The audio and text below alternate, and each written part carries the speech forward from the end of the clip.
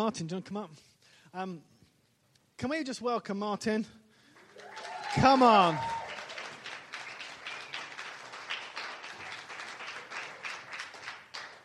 So we're rattling through this Freedom series, and Martin's, I know, got some great stuff to share.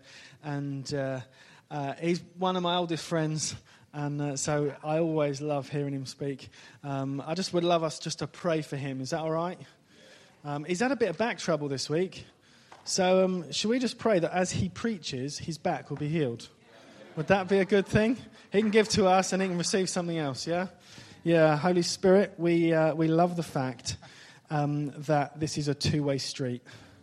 We can pour our lives out and you can pour it back in. And so, Jesus, we just want to pray now for blessing and healing to flow through Martin. We pray for his back to align. We pray for the muscles in his back to go back the way they should. Lord Jesus, we love your nearness to us. We love your intimacy to us. We love the fact that you know us. You know Martin's back better than he does. You can see it from every angle, better than any scan. And you're in the business of restoring things. So we pray, let restoration take place as Martin speaks. Thank you, Jesus. Lord, we pray for the rest of us, let our hearts be open to receiving what he has for us. Thank you, Jesus. Amen.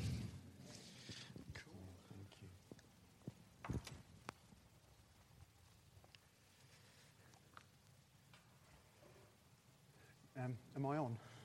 Is it working? Everybody hear me okay? Good morning, everybody. We're on a fascinating journey, aren't we? And I know that God has got so much that he's leading us into, so much stuff for us. And one of the reasons I know that is that my shadow doesn't heal the sick yet. So I know that there is more for us. And there's more intimacy with God. I want to kind of talk about theology for just a moment. Theology is a scary word for a lot of people. For a lot of people, it can induce a coma quite quickly. As soon as you say the word theology, not everybody's like Adrian who gets excited about theology, but theology is basically the truth about God. That's what it is. The truth about God. And what we believe is absolutely vital. If we don't believe that God heals today, it means that we will miss out on so much of what God has got for us, because we won't press into healing, because we won't believe it's for today. So having good theology is absolutely vital. And so this morning, I'm not just interested in doing a little bit of theology or giving you a little bit of truth. What I want is for us to hear something fresh from God that will lead us into a fresh encounter with him. I'm not interested in you just being a bit more intelligent when you leave. I'm interested in us encountering Jesus this morning. So we're going to do a bit of theology, so let's get excited about theology. Come on! Okay, we're talking about the topic of adoption this morning. The slide might have given it away. Wasn't it? Oh, that's better. Right, here we go. I want to talk about adoption this morning. And God's been speaking to me about this for about 12 to 18 months. And I know he's excited about this. And so I want us to get excited about this in a fresh way. There's something he wants to speak to us this morning. So there are 5 passages in the New Testament that talk about adoption. 3 of them are in Romans, one's in Ephesians, and one's in Galatians. We're going to look at 3 of them. So the first one is in Romans chapter 8, starting at verse 15. It says this: "But you did not receive a spirit that makes you a slave again to fear, but you received the spirit of sonship. And by him we cry, Abba, Father. The Spirit himself testifies with our spirit that we are God's children. Now, if we are children, then we are heirs, heirs of God and co-heirs with Christ, if indeed we share in his sufferings, in order that we may also share in his glory. Now, I've put up here that the footnotes in the NIV state that sonship, where it says spirit of sonship, can also be translated adoption. So there are some other translations up there where it talks about adoption to sonship, adoption as sons. And there's another footnote which we'll keep coming back to, but basically says that the Greek word for adoption to sonship is a term referring to the full legal standing of an adopted male heir in Roman culture.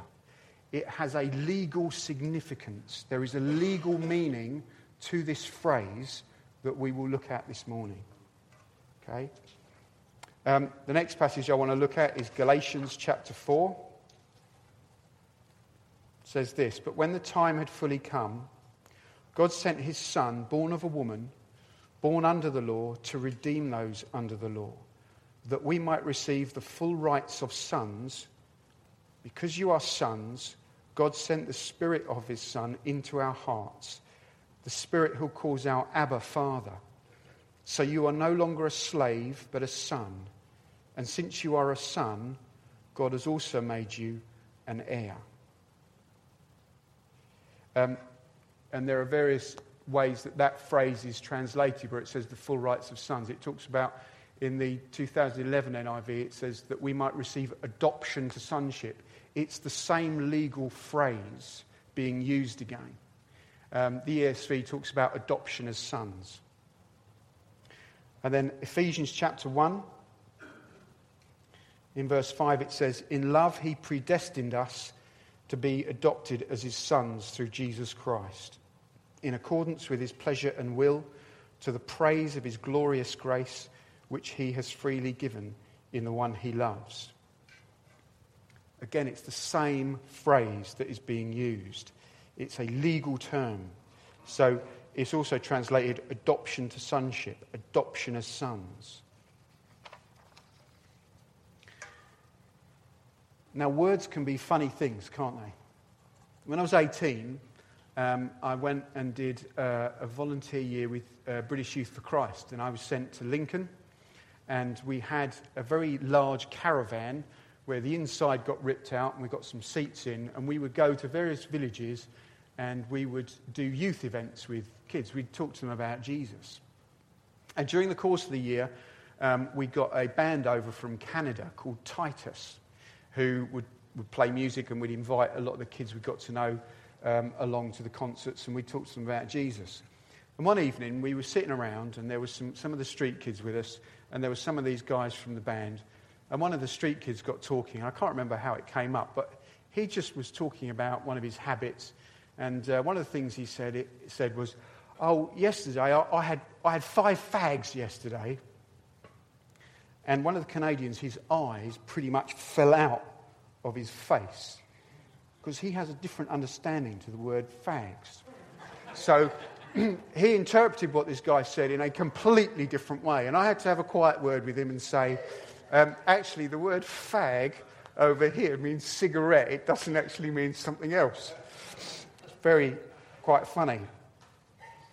There's quite a few words and phrases where the meaning has changed over the years. Sometimes the change has taken hundreds of years. Sometimes it's just a few short years.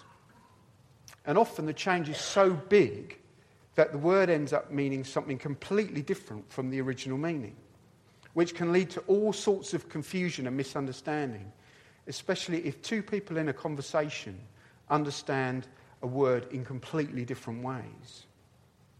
Now, there are enough of these words and phrases around where the meaning has changed that there are some technical terms for this. I don't know how to pronounce the first one, so I'll just try. Etymology, is that right? And the other one is called semantic change. Etymology is defined by the dictionary as the study of the history of words, their origins, and how their form and meaning have changed over time. Semantic change is the evolution of word usage, and specifically how the modern meaning of a word may be different to the original usage. So let me give you some examples. Several hundred years ago, if you called someone nice, you were saying that they were ignorant, foolish, or stupid. Whereas now it means that they're pleasant and agreeable. The word awful originally meant awe-inspiring. Now, if something is awful, it means it's horrible or it's bad. To dribble once meant to shoot an arrow short or wide of its target. The word girl used to be the term used for a young person of either sex. To grin once meant to scowl or show your teeth as a sign of anger. The word meat used to mean all food, not just that which originates from an animal. Today, if you talk about a hard drive, people are likely to think of a computer. 30 years ago, people would have thought that you'd had a bad journey in your car. Or if you said you really hated your mouse and was going to smash it to pieces, 30 years ago, someone might have called the RSPCA. Now, this is my favourite, and that's that apparently the word groovy used to mean off-colour. So why have you come to see me today, Mr. Merrell? Well, Doctor, I'm feeling groovy. So what's all this got to do with my topic of adoption? Yeah, we're getting there. For years I've heard people say that when we become Christians, God adopts us into his family. And if I'm honest, that has never sat easy with me, and I've never really been happy about it. I've always felt uncomfortable when I'm told that I became part of God's family by adoption as opposed to birth or rebirth when I was born again. I suppose the dilemma could be summed up as this. When I became a Christian, was I adopted into God's family, or was I born into God's family? Jesus' conversation with Nicodemus in John chapter 3 appears to indicate that we're born into God's family when we're born again. There's a slide somewhere for that. I'll read it. John chapter 3. In reply, Jesus declared, I tell you the truth. No one can see the kingdom of God unless he is born again. How can a man be born when he is old? Nicodemus asked. Surely he cannot enter a second time into his mother's womb to be born. Jesus answered, I tell you the truth. No one can enter the kingdom of God unless he is born of water and the Spirit. Flesh gives birth to flesh, but the Spirit gives birth to spirit. Now for me, my thought process goes like this. If Spirit gives birth to spirit, doesn't that mean that when we're born again by the Spirit of God, at that moment we were born into his family rather than adopted? I think that the confusion over this is because of how we understand the word adoption today. And this is actually an example of semantic change, because what we understand adoption to mean today is very different to what it meant 2,000 years ago. We think of adoption as a child coming into a family and becoming like a natural-born child in that family and being treated that way. Most of us know people who have either adopted a child or were adopted themselves. And so when we think of adoption, we usually do so with that particular understanding and mindset. But this concept of adoption only really goes back as far as the 19th century and was certainly not what the word meant when the New Testament was written. And so this is not the way that the readers of Romans, Galatians and Ephesians would have understood what Paul was talking about when he used the term adoption. Now let me be clear about something. This doesn't mean that the conclusion people have come to when they've understood these passages in that way has been wrong or even invalid. The idea that we are added to God's family is not just implied by the passages that talk about adoption, it is referred to in numerous other ways throughout the New Testament. But this does mean that how we have understood these particular passages is not actually what Paul was trying to communicate. And actually, there is some other understanding and meaning to these passages. So let's have a look at what the term adoption would have meant to believers living in Rome, Galatia and Ephesus. Now, infant adoption in Roman times was very rare.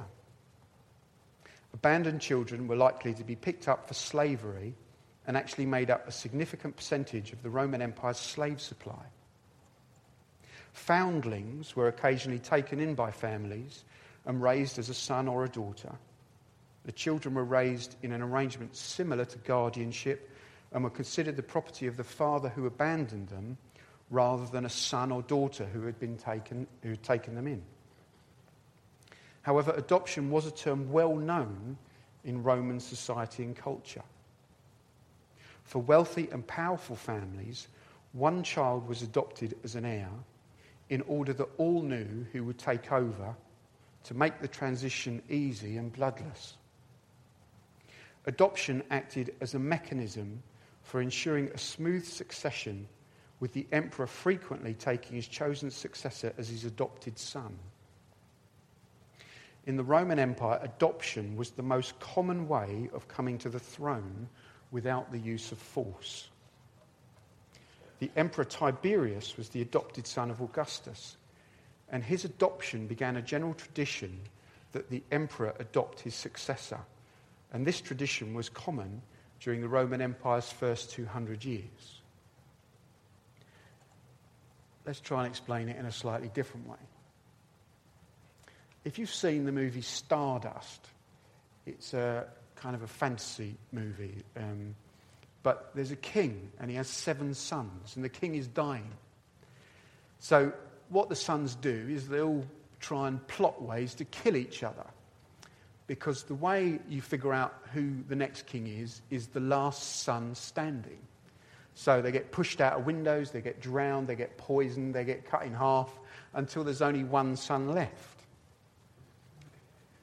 Not a great way to run your family. And that was one of the things that adoption in Roman society was designed to avoid. A child being adopted as an heir meant that everyone understood who the resources would go to when the head of a powerful family or the ruler died. Everyone knew that by adopting someone as their heir, the ruler was saying, all my resources are allocated to my heir. All my resources are allocated to that person.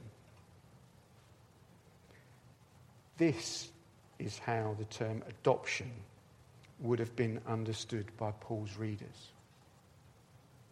He was saying that as followers of Jesus, we are chosen to be recipients of all the Father's resources. As his children, being adopted as sons means that all his resources are provided to us. This also explains why each one of the adoption passages also talks of inheritance. Paul is showing that adoption and inheritance are linked. In each of the 3 letters, Paul was writing predominantly to Gentiles who would have been familiar with Roman concepts such as adoption. And interestingly, there is a similar or a parallel Jewish concept that was understood at the time. Often a son would be trained up in his father's business. And that's what happened with Jesus, is that he trained as a carpenter, and he would have been done so by Joseph. During the training, the son would learn how business was done and undertaken, what was a wise use of resources and what wasn't. The aim was that eventually the son would carry on the family business. Often, around the age of 30, the father would say something to those he did business with, which indicated that his son was now authorised to undertake business on his behalf. It showed that the son's word was as good as the father's and could seal a deal and use the family's resources or spend the family's money. One of the ways he might do this is to introduce his son to others by saying something like, "This is my son in whom I am well pleased." Does that sound familiar? When God said this about Jesus, he was doing so in a way that those who heard would be in no doubt about the meaning of what he was saying. They would have understood that God the Father was publicly stating his approval of his Son, and that the Son was authorised to undertake the family business. And that's what he went on and did. Healing the sick, raising the dead, casting out demons, preaching the good news, and announcing God's kingdom was at hand. The adoption passages also talk of inheritance and as us being heirs.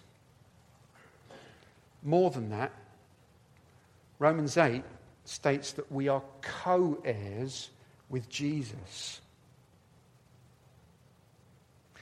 Being a co-heir means his inheritance is also ours. We share it with him. The resources at his disposal are at our disposal.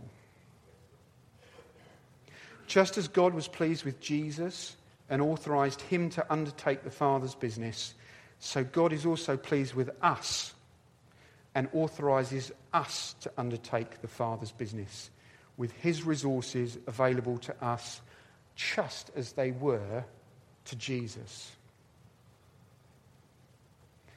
It is mind-blowing to be described as a co-heir with Jesus.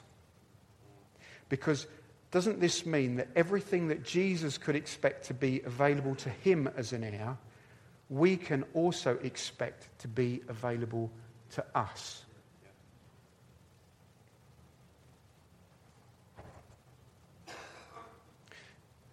In John chapter 14, Jesus says that whoever believes in him will do the works he has been doing and will do even greater works because he is going to the Father.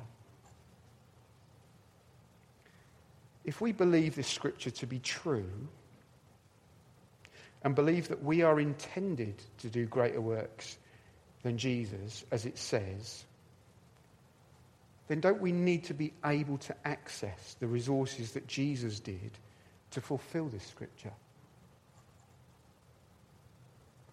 If we don't have the right to access the resources needed to do the works of Jesus, then how can we possibly do the works he did, let alone greater works? This scripture is possible when we grasp that we are co-heirs with Jesus. And this means the resources available to Jesus are available to us, and we are authorised to use those resources. I think this is what God intended normal Christian life to look like. And this is what he wants to draw us more and more towards. Can you sense God's invitation in this? Now, I think that one of the implications of us being referred to as being adopted as sons and heirs is to stop us distancing ourselves from what Jesus did as just his mission and not ours. God is saying to us, we are as much a part of his plans to see his kingdom come as Jesus was.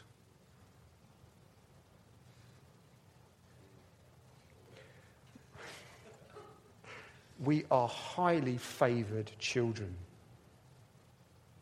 with all his resources at our disposal, who are now authorised to act and use the family's resources to undertake the family's business. Adoption is not a description of how you became a member of God's family. It speaks of your legal standing within the family and our inheritance. It shouts out several things. It says you are to represent Jesus to the world, or to represent Jesus to the world. When people encounter us, it's meant to be that they're encountering Jesus. It says you are highly favoured. You are highly favoured. You were born for significance. You are my precious son and my precious daughter. You are authorized to act for me. My resources are available to you as you partner with me. Being adopted as sons, being an heir, these are an invitation and commission to each of us to partner with God in his mission to see his kingdom come. To see the deaf hear, the lame walk, the blind see, the dead raised, the demons flee, the captives released, with the resources of heaven behind us and at our disposal, with the authority to carry out the family's business on behalf of our Father. This is the mission Jesus declared when he quoted from Isaiah 61. The Spirit of the Lord is upon me, because the Lord has anointed me to preach good news to the poor. He has sent me to bind up the brokenhearted, to proclaim freedom for the captives and release from darkness for the prisoners, to proclaim the year of the Lord's favour and the day of vengeance of our God, to comfort all who mourn and provide for those who grieve in Zion, to bestow on them a crown of beauty instead of ashes, the oil of gladness instead of mourning, and a garment of praise instead of a spirit of despair. Pete referred to this when we started the Freedom series some months ago. Jesus' mission is our mission. And as those adopted as sons, his heirs, co-heirs with Jesus, we can walk in the authority of God with his resources at our disposal to carry on the mission until the prayer that Jesus taught us is fulfilled, that God's kingdom has come on earth as it is in heaven. Knowing that we are authorized by our Father to be involved in the family business, with authority to undertake transactions on behalf of our Father, should affect the way that we pray. God wants you to pray with the conviction and authority of one who knows that he partners with him, is authorized by him, with his resources at your disposal to see his kingdom advance. So how should this affect how we pray? Hebrews says that we can approach the throne with confidence. Why? Because we're sons and co-heirs, and we are highly favoured children. We are welcome at the throne. James says that the prayers of a righteous man are powerful and effective. Why? Because we are his precious children, and we are co-heirs with Jesus, involved in the family business. And our prayers carry weight and authority. In Mark, it says that we should ask without doubting, and whatever we ask, we will get. Why? Because heaven's resources are at our disposal as we undertake the family business.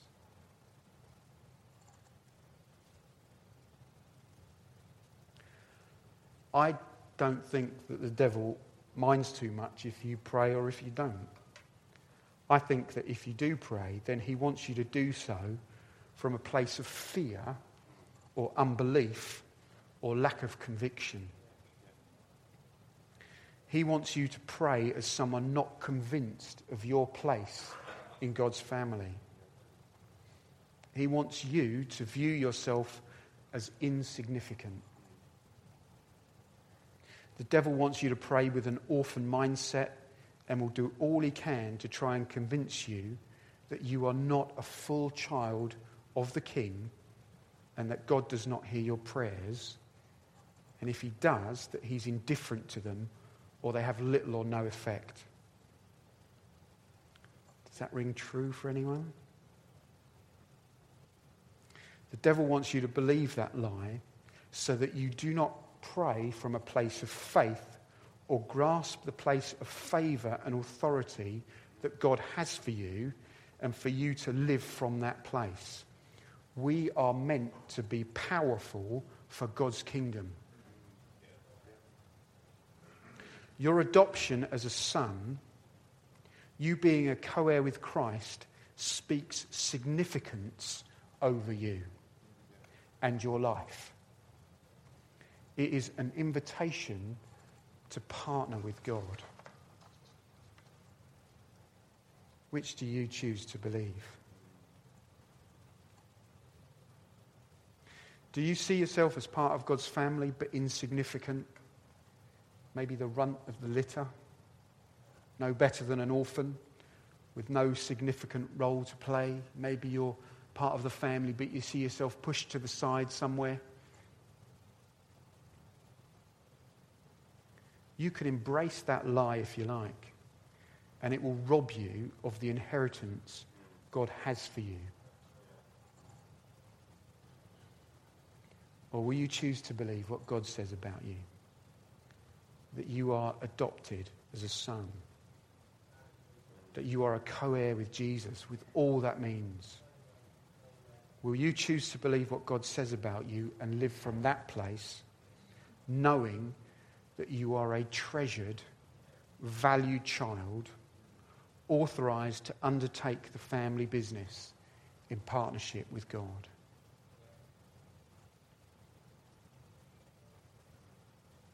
If you do, then I'm convinced that as we respond to him, God's going to meet us in a new way. And that there's a fresh touch and a fresh anointing from him. Can we all stand, please?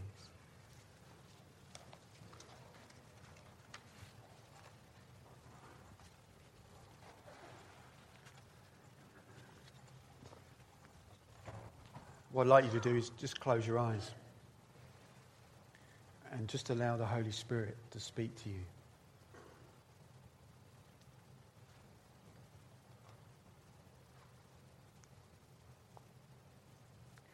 There is an invitation that God is giving us this morning to enter into more of what he's got for us.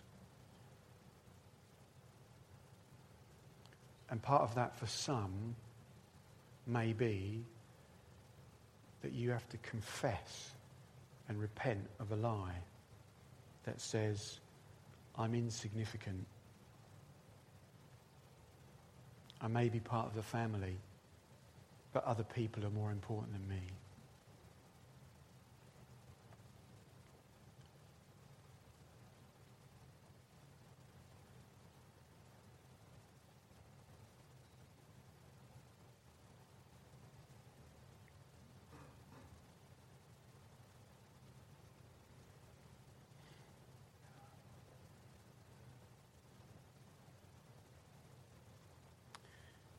When you confess a lie, what you do is you give it to Jesus, and he has something better for you in its place.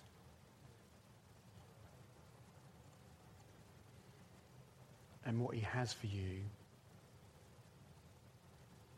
is a conviction that says, you are my son, in whom I am well pleased. You are my daughter, in whom I am well pleased.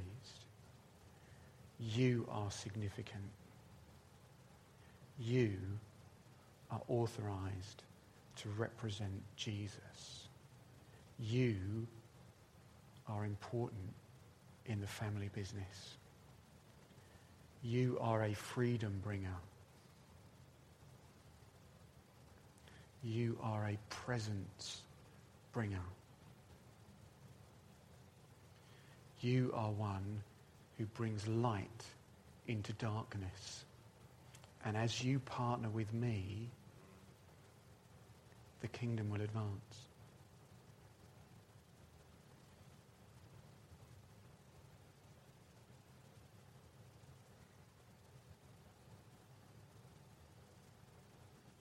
Holy Spirit, we welcome you. We thank you that you've been working this morning. From the moment we walked through the door, you've been here touching us. So I pray you bring truth and revelation to people right now. Where people have been believing a lie, I pray you'd shine your light on that and reveal it. And in its place, you'd speak truth and bring conviction.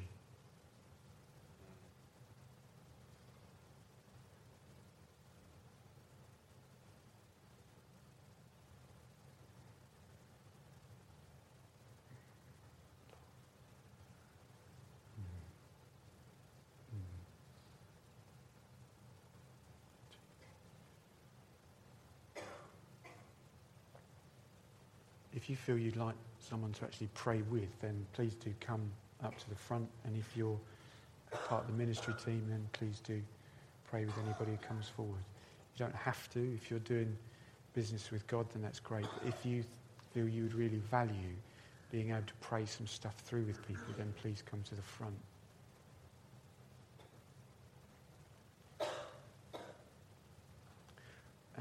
What I'd like to do is just put your hands on the person next to you. And we're just going to pray. Thank you, God, that we are treasured children of yours. That our adoption speaks of us being in a place of significance in your family. That we are your heirs. We are co-heirs with Jesus. That your resources are available to us to see your kingdom advance, to see the name of Jesus lifted up, to see the lost one, to see healing and wholeness and deliverance and freedom. And so, Lord, as we have our hands on one another, I pray, Holy Spirit, come and bring fresh anointing in the name of Jesus. Fresh anointing in the name of Jesus. That we would enter into more of what you have for us. And that you would bring a conviction of who we are in you.